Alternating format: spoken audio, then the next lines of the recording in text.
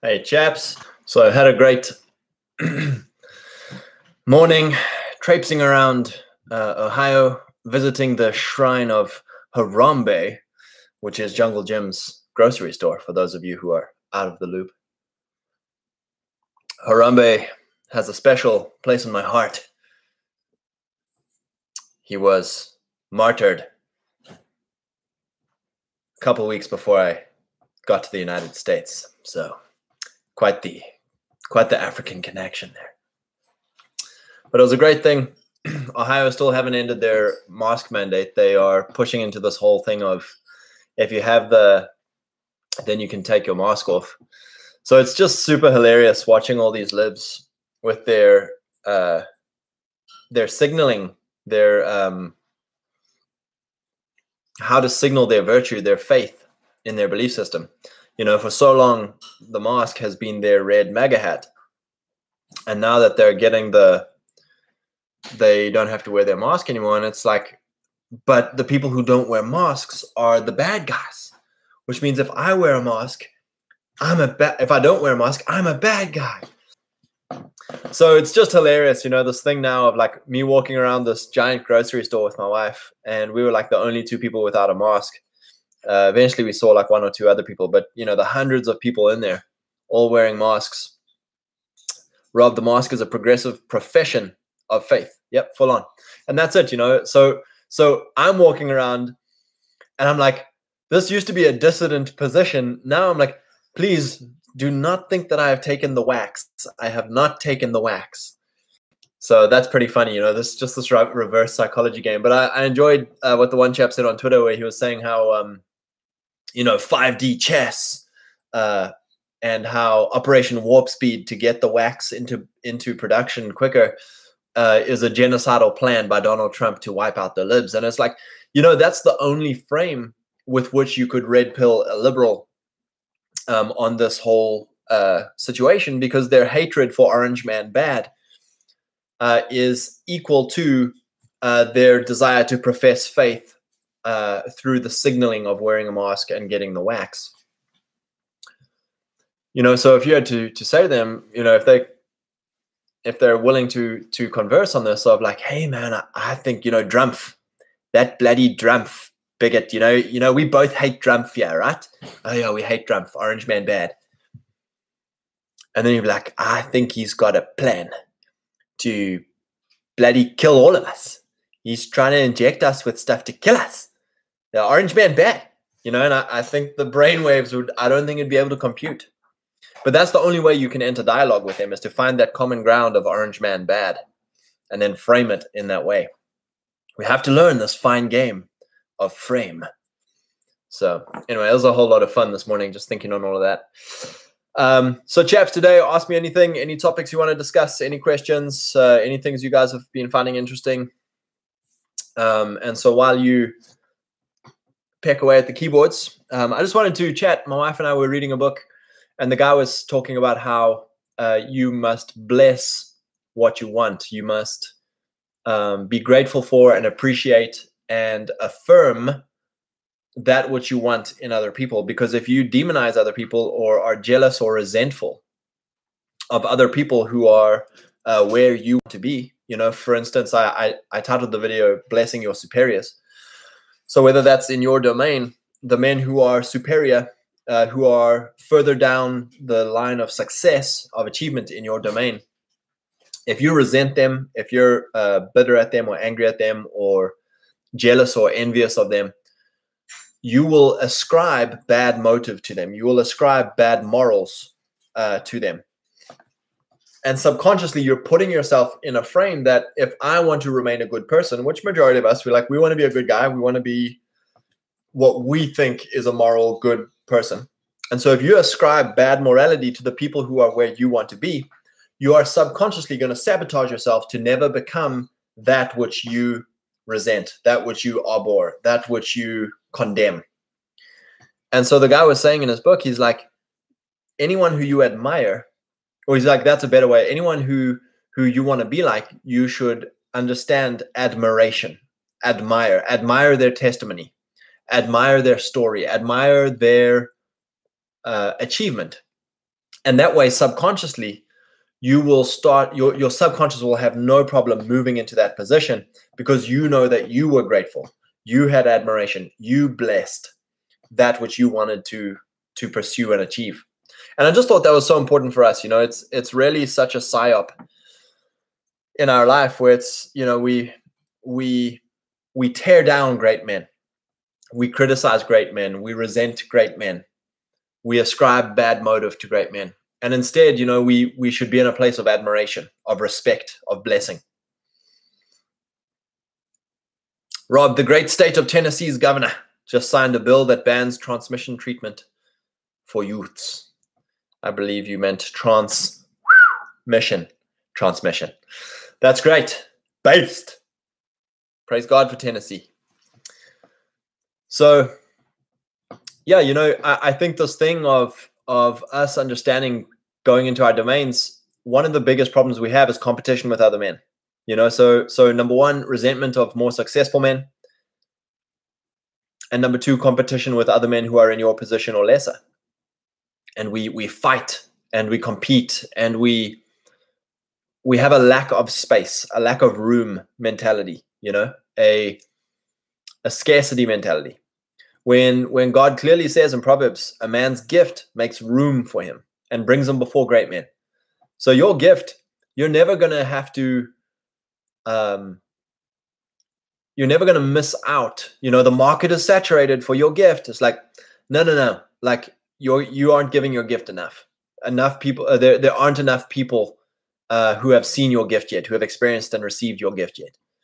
And so just to encourage you guys, start blessing men, start admiring men, respecting men who are further down the track in your domain that you think you are heading towards. Bless them. There's no, they're a success, so I can't be, or they're a success, so they've taken all the space for me to be there. And it's like, no, it's quite the opposite. They're paving a way for you to be even more successful. A rising tide lifts all ships. So that's just a really cool thing for us of even if you feel like you're competing with other guys for the same position or the same hierarchy or the same audience or whatever, you blessing them allows God to bless you. There's that thing in Matthew 18, that scripture in Matthew 18, where God says, unless you forgive others, your heavenly Father cannot forgive you. And I apply that to blessing. Unless you bless others, how can you expect God to bless you? And, whether that's theologically correct or not, it's a useful tool to in your dealings with other people. So often if we bless our enemies, like, that's counterproductive. Like if we bless our enemies, then they're going to be one up on us. And it's like, God sees you in secret. Matthew 6, God sees you in secret and rewards you openly. God sees you doing your good deeds. God sees you, your heart's intent. He sees you blessing men in secret. He sees you helping people who you might be competing with, helping people who might be, now they're in a position of one up. And it's like, no. Like God is my provider, my promoter, my protector, my vindicator. And he will reward me openly. And I have full faith in that. That's what, chaps, we have to be men after God's heart. Like I'm a man after God's heart. I believe him at his word. I take him at his word. That's God's love language. When we take him at his word. And his word says, I see you in secret. I will reward you openly. Bless others. I will bless you. Forgive others. I'll forgive you. It's a really great thing to just free us from that competition anxiety, criticism, judgment of other people.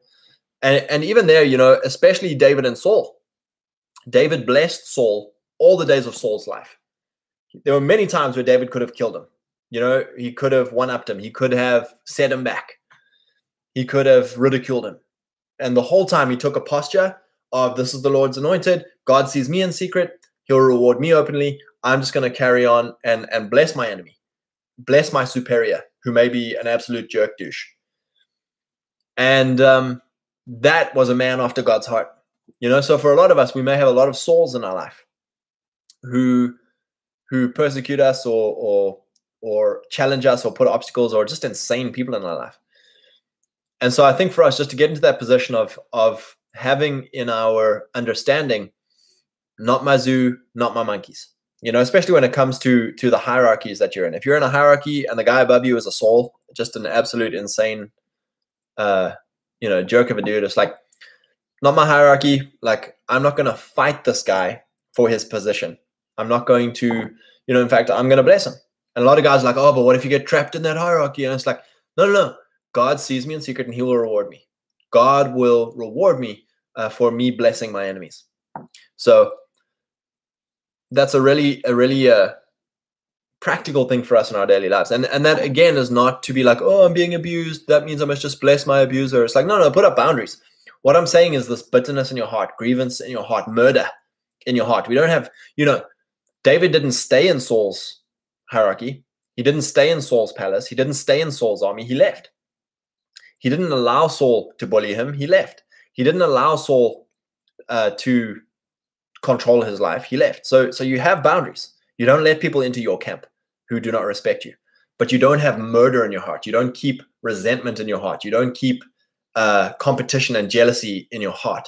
You release that and you bless. And then I bless you, but I won't have anything to do with you. It's a lot better than I resent you, I hate you, I have murder in my heart, and I don't want anything to do with you. Well, often it's like, and I'm going to now be a thorn in your flesh and join your hierarchy and not leave you. Rob, iron sharpens iron. Competition with your peers is healthy. Build your men up, never tear them down. That is the woman's way. Yeah, that's it. We can have healthy competition where we push each other with a positive vision, with strength. You see another strong, that's it. You see another strong guy and you're like, I want to get in the gym. You see another wealthy guy and you're like, I want to get my business going. You see another powerful guy, you're like, I want to become a man of influence. Let admiration well up in you and not resentment. That's how we push each other to greatness, and that's when you can compliment another guy and be like, man, I respect what you have done. I'd like to be friends with you. And that's it. The whole thing of being the average of the guys you spend the most time with, average health, average wealth, average honor of the guys you spend time with. So it's like, I want to be friendly. I want to be in relationship with guys who are superior to me because they're going to pull me up. Rising tide lifts all ships. Andrew Graves, brother, welcome. Good stuff. Complaining is a no-go for the Christian. New Testament lays out the template for handling serious conflict. Yeah, complaining is the victim's frame. Complaining is a feminine strategy to get men to do something. Complain. Guys like, okay, fine, let me go sort it out. So when we complain, we are falling into the victim or the feminine frame. And we're without knowing this, we're asking superior men, we're complaining so that superior men will come and sort out our issues. Exactly that, man. It's for a Christian man who we are sons of God, we are the kings that Jesus is king of. It's like we sort out stuff. And then, like you say, the New Testament lays out the template of like, go to a man one-on-one. Go to a man with an arbitrator or a witness. There's ways of dealing with disagreements. And then beyond that, it's David and Saul of separate, Abraham and Lot. I bless you, but we can't do business together anymore. You choose which way you'll go. I'll go the other way and God will bless me still. And God will bless you. And I bless you from afar. If you ever need help, shout. But I'm not going to be under your hierarchy. I'm not going to be under your control. So that's really good. So with that as well, so God sees you in secret. That's why David could do what he does. Like, God sees me. If God sees me, he will reward me for my magnanimity, for my blessing of my enemies. Second thing is contributing your gift as unto the Lord.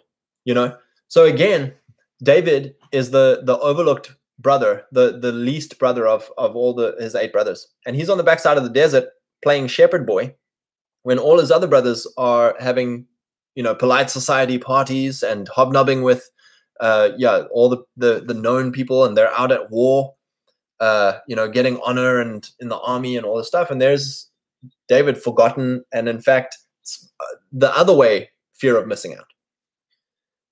And so even there, he didn't resent his brothers. He didn't resent his dad. He didn't have hatred in his heart. It's like, all right, Lord, you see me in secret. I work this not as unto my brothers, not as unto my father. I work this as unto you. And that's what we've got to see this. We've got to have this mindset. It's a lot of guys would call this pride, be a king. I am God's man. I am God's top guy. And this little backside of the desert, well, God has me here for a reason. I'm going to be a king here. These little sheep, I'm going to be a king here. And that's where you get into this place of like, I contribute my gift as unto the Lord. A lot of guys would be like, backside of the desert, screw this. I hate this. I hate my dad. I hate my brothers. I hate sheep. I'm out of here, or I'm doing this half-heartedly because I'm just waiting to get to the battle. And it's like, no. Do it as unto the Lord. Give your gift as unto the Lord. And God sees you in secret, and he will reward you openly.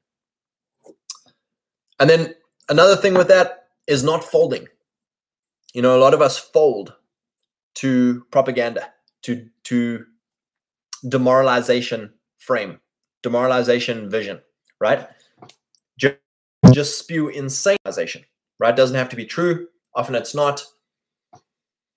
And we fold, right? We fold at bad news. We fold at outrage. We fold at upset people. We fold, and it's like, chaps, you've got to encourage yourself in the Lord. And that's where, this thing with David, like, he comes back and his city's been sacked and all the women and children have been taken and his men want to desert him. And it's like, he could have folded or he could have complained. It's like, no, encourage yourself in the Lord. Why? Because God sees me in secret, even in my crap, even in my defeats. Even when I feel like I'm the last guy, Elijah style of like in a cave alone, like, oh God. And it's like, no, encourage yourself in the Lord. There's 7,000 other men. Get back out there. Work as unto the Lord. Trust the Lord. So just to encourage you guys there, never fold to bad news. Never fold to upset journalists. Never fold to an upset woman. Never fold to challenge or setback or adversary. We have to frame ourselves out, and it's okay to feel all the feelings, but immediately strengthen yourself in the Lord. How do we do that? God, I cast this disappointment on you. God, I cast this fear on you. God, I cast this anger, resentment, murder on you. God, I cast this lust or covetousness or envy or competition or jealousy on you. Whatever your feelings are, right? Take it all in. Lord, I put this at your feet. I cast this on you. And I know that you see me in secret. And so I strengthen myself in you. I'm a man after your own heart. I'm not going, even to my own harm or humiliation, I'm not going to deviate from understanding that you are the one who blesses me. And so I don't know what's going on in the situation. I know I am blessed. I know I'm a king. I know I'm a son. And so I'm going to be, even in the desert, even in the prison, even in slavery, Joseph, right? I am God's man. I'm God's top guy. You've got to have that identity. You've got to have that mindset. It's like, oh, it's bloody pride, you prick. It's like, no. I'm God's top guy. And that's why I don't fold. That's why I don't outrage and complain. It's like, I'm God's man. You guys have got to get that into your everyday thinking. DJ Donnelly, welcome, brother. Got an interesting question. If a haunted building or place gets demolished, do the spirits still stay there or do they go elsewhere? And if they do, where do they go? Yeah, man. So it's really interesting with the spiritual realm, right? With the demonic. A lot of times, and I'm no expert on this. I come from a charismatic Pentecostal background, so this is not. And I lived in Africa, right? Africa, a witch doctor is like a pastor in South Africa. There's a witch doctor every 100 people, and the Zulus are very open to ancestral spirits and everything like that. Spiritual manifestations are very real things, right? We're not to be afraid of them. So again, what is my authority? I am a king seated in heavenly places, right? I'm seated in heavenly places with Christ. That is my authority. I don't have to cry and fast and make sure I haven't watched porn or played computer games for 7 days before I can. It's like, no. My authority is by the blood of Jesus. I am a king on earth, and I have authority over earth. And so with a lot of times with spirits, our faith, the other day I was chatting with someone and we were just talking about how it's one of our little small groups at church. We're having lunch and she's a counselor. And one of the guys was telling her that he had made a pact with the devil as a teenager, right? He had sold his soul to the devil and made a pact with the devil and had been, he's now since like 10, 20 years later, he's now given his life to Christ. And he was sitting in her office saying like, I don't know what to do with I'm visited by stuff and voices and all this stuff. And so goes on to tell this lady about his pact with the devil. And so we were just chatting and she, she led him through basically his understanding of his authority in Christ and how Christ's blood has cut him clean, and he renounces his pact with Satan. He renounces his sin and his past commitments, and he is now a new creation. And the blood of Jesus is higher, is greater, and that's what we were chatting about. We were like, if our own faith, if we believe that the devil is more powerful than Jesus, then we're going to be afraid of the demonic. We're going to be afraid of spirits. We're going to be afraid of witch doctors. Like, I don't even want to walk in the same room as a witch doctor because I'll get dirty. And it's like, no, it's the other way around. When I walk into a room, witch doctors freaking freak out. When I say the word Jesus, the name Jesus, witch doctors freak the heck out. When I say I'm a Christian, I don't even have to say I'm a Christian. They can see the authority, and they're the ones who are afraid. They're petrified of Jesus. The demons are petrified of Jesus. They're petrified of us because we are God's image, and we are kings that Jesus is king of. So we get into this place of like, you can help people with a negative frame, right? A lot of people, majority of people, even unsaved people, non-Christian people, you can say to them, how powerful is a pact with the devil, selling your soul to the devil? They'll be like, yeah, it's pretty powerful. Do you believe it does something? Yeah, I believe it does something. Like if you had to say right now, I sell my soul to the devil, they'd be like, oh yeah, I won't say that. So they believe, right? Faith is the key here. They believe. And so their belief opens them up to all this crap because that's what their faith is going for. Now, if you can tell someone that we are now making a pact with Christ, I'm selling my soul to Christ. I'm making a blood pact, a blood covenant with Christ. And it's like, how much more powerful is that, right? So a lot of guys are like, I'm so cursed. I'm so cursed that nothing can change how cursed I am. It's like, well, here I am now. I am so blessed that no demonic can come near my dwelling. Nothing can trouble me. Like, it's that whole thing. I used to be petrified, guys. Before I knew my authority in Christ, I used to be petrified. Like, if we watched UFO stories, or if we watched horror movies, or if we heard testimonies about guys with demons, I would go to bed afraid, because I'm like, well, what if one manifests in my bedroom? What if, and fear would come up inside me, right? I'd be afraid in the woods at night, right? Like, to go walking out in the woods at night, oh, Sasquatch, oh, the demon wood witches and stuff. And I'd be petrified. Whereas now it's like, again, chaps, you have to understand this. I am God's man. I'm God's top guy. And from that place, sure, you can get demonic challenge, demonic attack against you, but nothing can touch you. Nothing can come near your dwelling. And so answering your question here, like if there's spirits of a building, here's now where it gets interesting with authority. Who owns that building? If I own that property, if I own that building, then I have authority over it. And I tell things to go, and they go. I tell things to come, and they come. I have authority over it. But if I don't own that building, then I have no authority there. I'll go there and nothing will touch me, but I have no authority over that property. Who owns that property? You see, that's where things start getting really simple. It's like, I own this house, or, for my wife and I, we have a rental agreement in this house. So I have authority. I have jurisdiction over this place where I live. And so when you say that when a place gets demolished, the Africans, if a man dies in a house, the whole family will move out and that house just stays a shell. So they believe the spirit stays there. That's what they believe, and they're very well versed in the spiritual realm. But as Christians, we are not subject to the prince of this air. We are subject to Christ, and we have jurisdiction over what we own. So I hope that answers in a roundabout way. It's all about our authority and our faith. Do we have faith? Because if we waver, if we fold, that's when we get afraid. That's when we, So I just want to encourage you guys again. It's all about ownership, authority, command. You have command over your property. Praise God. Another thing we can chat about there is the good news, right? I never understood the good news or the gospel. It's like, why do you guys keep talking about this? What's the good news? What's the gospel? It's like, when Christ says, go and preach good news to the poor, to the brokenhearted, to the captive, right? The captive could be captive of spirits, captive of their own flesh, their own fears, etc. captive of other people, bad boundaries, etc., abuse, slavery. The good news, you have to understand what that is. It's Jesus.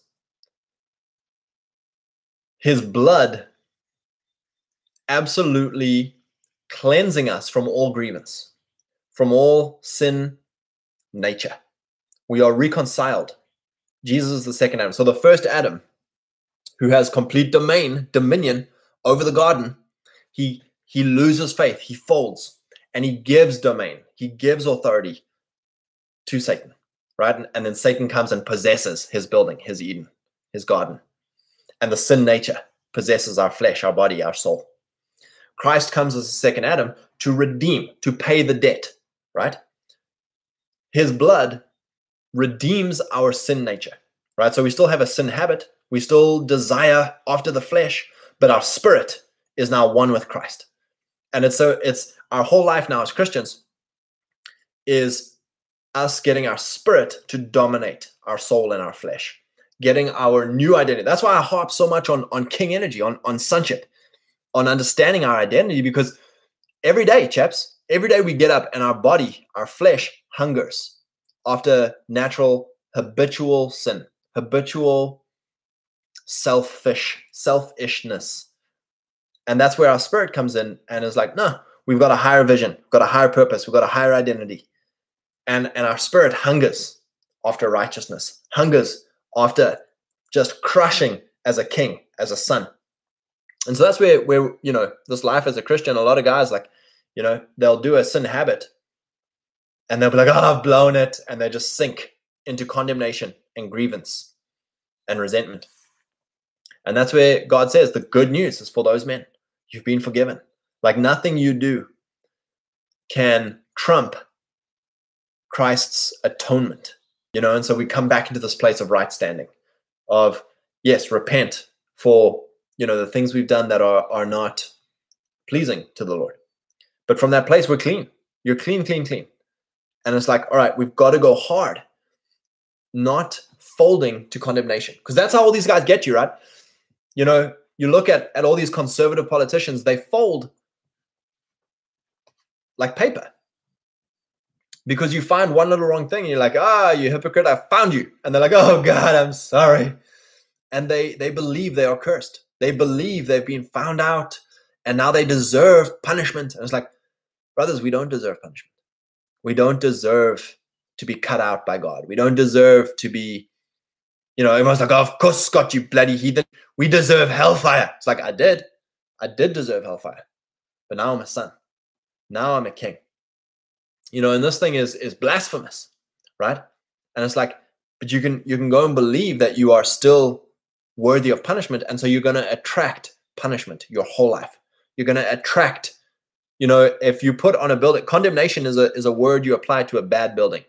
We're tearing this building down. So you go and put condemned on the building of your life. It's just going to get torn down. Everyone everywhere is going to come and vandalize it. You're like, oh, please punish me. It's like, chaps, we have to understand the atoning blood, this scandalous grace, this offense of the cross. And it's like, I am a clean man. I'm a free man. And that's when guys are like, oh, so you're free to go and sin? You're free to go to the brothel? And it's like, that's what Paul said. It's like everything's permissible, but it's not beneficial. You're still going to blow your physical life out. Pigsty.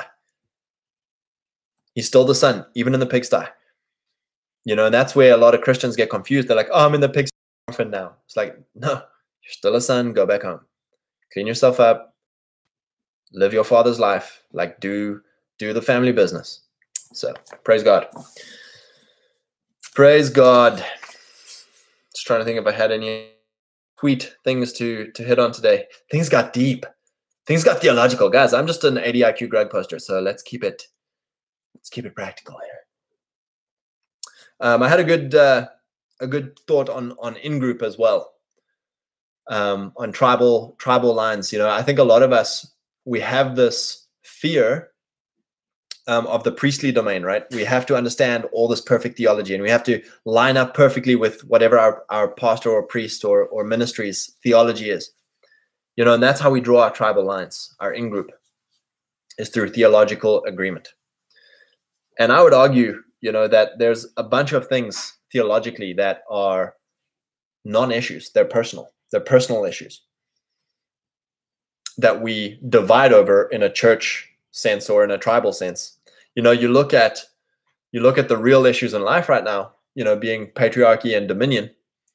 It's like, who are the guys doing that? We're probably not going to agree on cessationism or Pentecostalism or Arminianism or Calvinism. And it's like, chaps, to be quite honest, those are very personal issues. Like you being an Arminianist Pentecostal and this guy being a Calvinist cessationist and every mix in between. It's like, chaps, like you worship the Lord in your own home with your own family.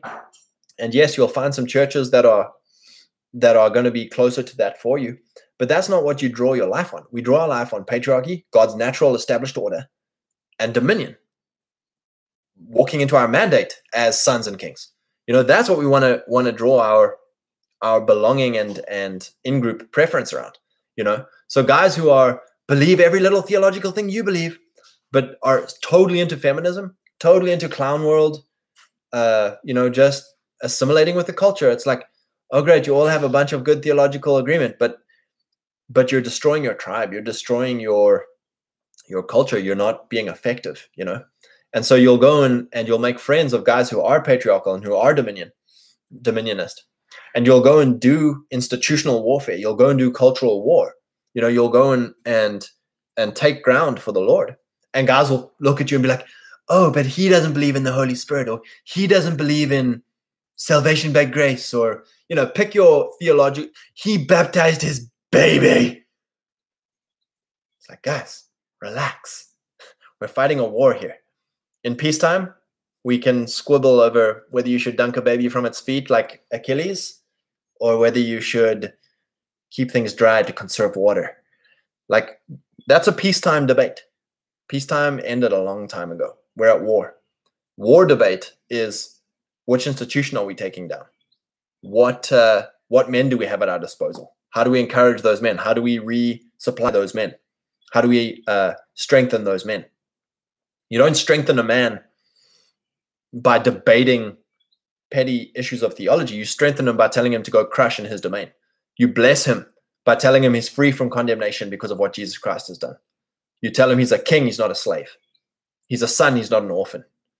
That's blessing the men to go fight, blessing the men to go crush in their domain. Christian nationalism is not the church running the country. It's Christian men weaponizing their domains, weaponizing their institutions, and being sanctified by the church, being blessed by the church, being encouraged by the church. Rob, everyone is an atheist until they clog the toilet in someone else's house. My man. Yeah, we get to the place where crap gets real. And then we start understanding, who are all our little pretty ideals, how well do they withstand the clogged toilet in someone else's house? How well do they withstand being fired or doxxed? How well do they withstand relational breakdowns? How well do they withstand poverty? How well do they withstand violence? Rob, find men you can share a foxhole with. There will be a time for small details under the shade of victory. Yeah. And that's it. It's the bus stop theology, I love these Mormon guys. What a bunch of, would I want to be Mormon? No. Would I want to go on a 2-year mission? No. I love these Amish guys. Would I want to wear plain clothes and drive a buggy? Nah. Do I want to be Mormon? Nah. But I love these guys. They're patriarchal. They're dominionist. They are a bastion against clown world. And right now it's like we don't have much of that. We don't have much of that as little Protestant boys. And so you look at them and you go, can I learn from you? Could we maybe be friends and you teach me how to shoot a gun? By gun, I mean institutional weaponization. Mr. Feds watching us. God bless you, Feds. God bless the Feds. A moment of prayer. Rob, Jesus the Western, Desnat. Yep, exactly. And that's it. We can respect, again, we can admire men who are further down the road than us, men who are superior to us in technology and social technology, we can admire them, we can bless them, we can respect and honor them, because that's what we want. That's what we want to achieve. So we want to model them in our own style, in our own way. So that's super exciting.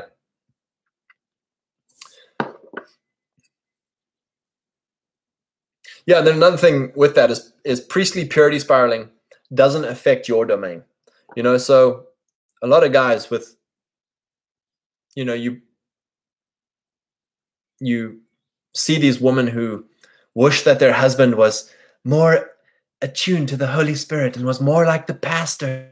And it's like, if your husband was like the pastor, he wouldn't be crushing and you wouldn't like him. In fact, you'd be repulsed by him. He'd be some soft dude who's, you know, a second-class priest, you know, because he can't do the things that an actual priest in his calling can do. You know, so you want to feminize him so that he could be like the good man who you've told to worship is the paragon of society. And it's like, no, your husband is the paragon of society. He is crushing in his field, in his domain. You know, and so it's, I think a huge thing there is, again, of ourselves taking off the priestly standards from men who are not priests.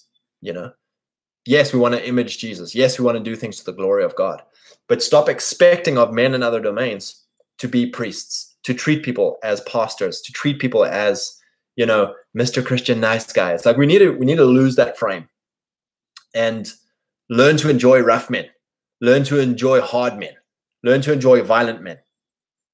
You know, you look at the 400 guys who show up around David, and it's like they were rough, hard, violent men who were the rejects of polite society. So praise God. Yeah, so something I wrote down here, I said, a priest mustn't lead a cultural war. We need warlords crushing their domains to the glory of God, weaponizing their domains, weaponizing their institutions to the glory of God.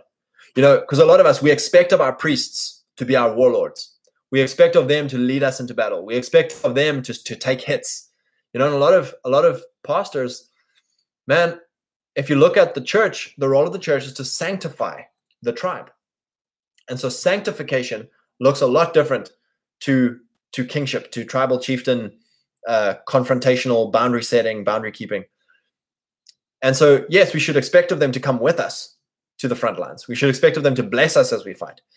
But a lot of times we put so much expectation on these pastoral type men to lead us into battle, when it's like, we don't need priests leading the cultural war. We need warlords. We need soldiers. And that is found in the different domains. You know, a lot of guys, we look at how Muslims and Jews and you know, other groups who have high in-group preference, Chinese, the way they do nationalism, their faith nationalism, is they bless their men into the domains to go and take over the domains. And then those men are intensely loyal to their faith. They're obedient to Jesus or whoever their faith is. But what we try to do as Protestants is try to build up a huge, big church infrastructure as an institution. And then we try to use that church institution to fight the other institutions on their turf. You know, the funniest one is like media, right? You get these churches who like try to do, you know, either entertainment media or news media as a church, fighting the media on their own turf. And it's like, no. You want Christians who are excellent at media to build institutions as Christians, but in the media domain, free of the standards of church, free of the limitations of the church as an institution. That is how we crush. We have warlords in media. We have warlords in governance. We have warlords in economy. You know, it's just a really great thing to let go of, is expecting our priests to lead us out into battle. You know, you want the priest to come and offer a sacrifice, pray over the men. Right, chaps, tally ho, have a spiffing day today. Go and take one right up the middle. Let's go and show these chaps whatnot. Everyone's like, hey, go hit their thing. And the priests, you know, just encouraging the dudes to go crush. And it's like, man, that's what we want. You know, we want priests to encourage us to go and crush in our domains. You know, and you look at that, it's such a simple, it's not obvious, but it's a simple thing. Men who are crushing in their domains often avoid the church because they realize if they come into the church, they're either going to be asked to start leading the church institution or the church hierarchy, or the other men are afraid of them or intimidated by them and try and suppress them or kick them out or make them conform to a priestly standard and become a second-rate priest rather than a first-rate whatever their domain is. So anyway, Rob, who wants to be in a fellowship with a warband of priests? Give me rough men of character and faith.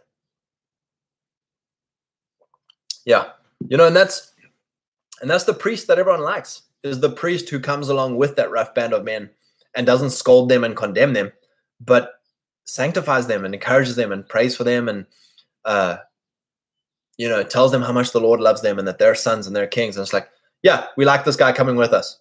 We like the padre, and it's like, it's really easy to be a, what's the word I'm looking for? A chaplain to fighting men by just loving them, by not expecting of them to be priests, but actually encouraging them to be soldiers who go out and fight with roughness and violence. And again, Feds, I say this in Minecraft. Rob, how's the beef? Dude, we've been having ground beef and eggs for breakfast. Delicious. Today I put some eye of round and some osso buco, which is the leg bone with muscle, in the crock pot for about 8 hours, and then we put that over rice. Delicious. So yeah, I feel like I am gorging on meat, which is glorious. It's going to be interesting to see how just how energy and muscle mass changes, because obviously over the winter we didn't have much meat, so we were eating primarily grains and veg and whatnot, whereas now we're going to be shifting to like a more metabolic keto-y fats and meat, so, and our own obviously garden veg and whatnot. So I'm excited. My wife's been learning a lot about ancestral eating, and so she's very Germanic heritage. I'm very British heritage. So the grains that were native to our heritage, we're going to try, obviously, like oats is great for our heritage.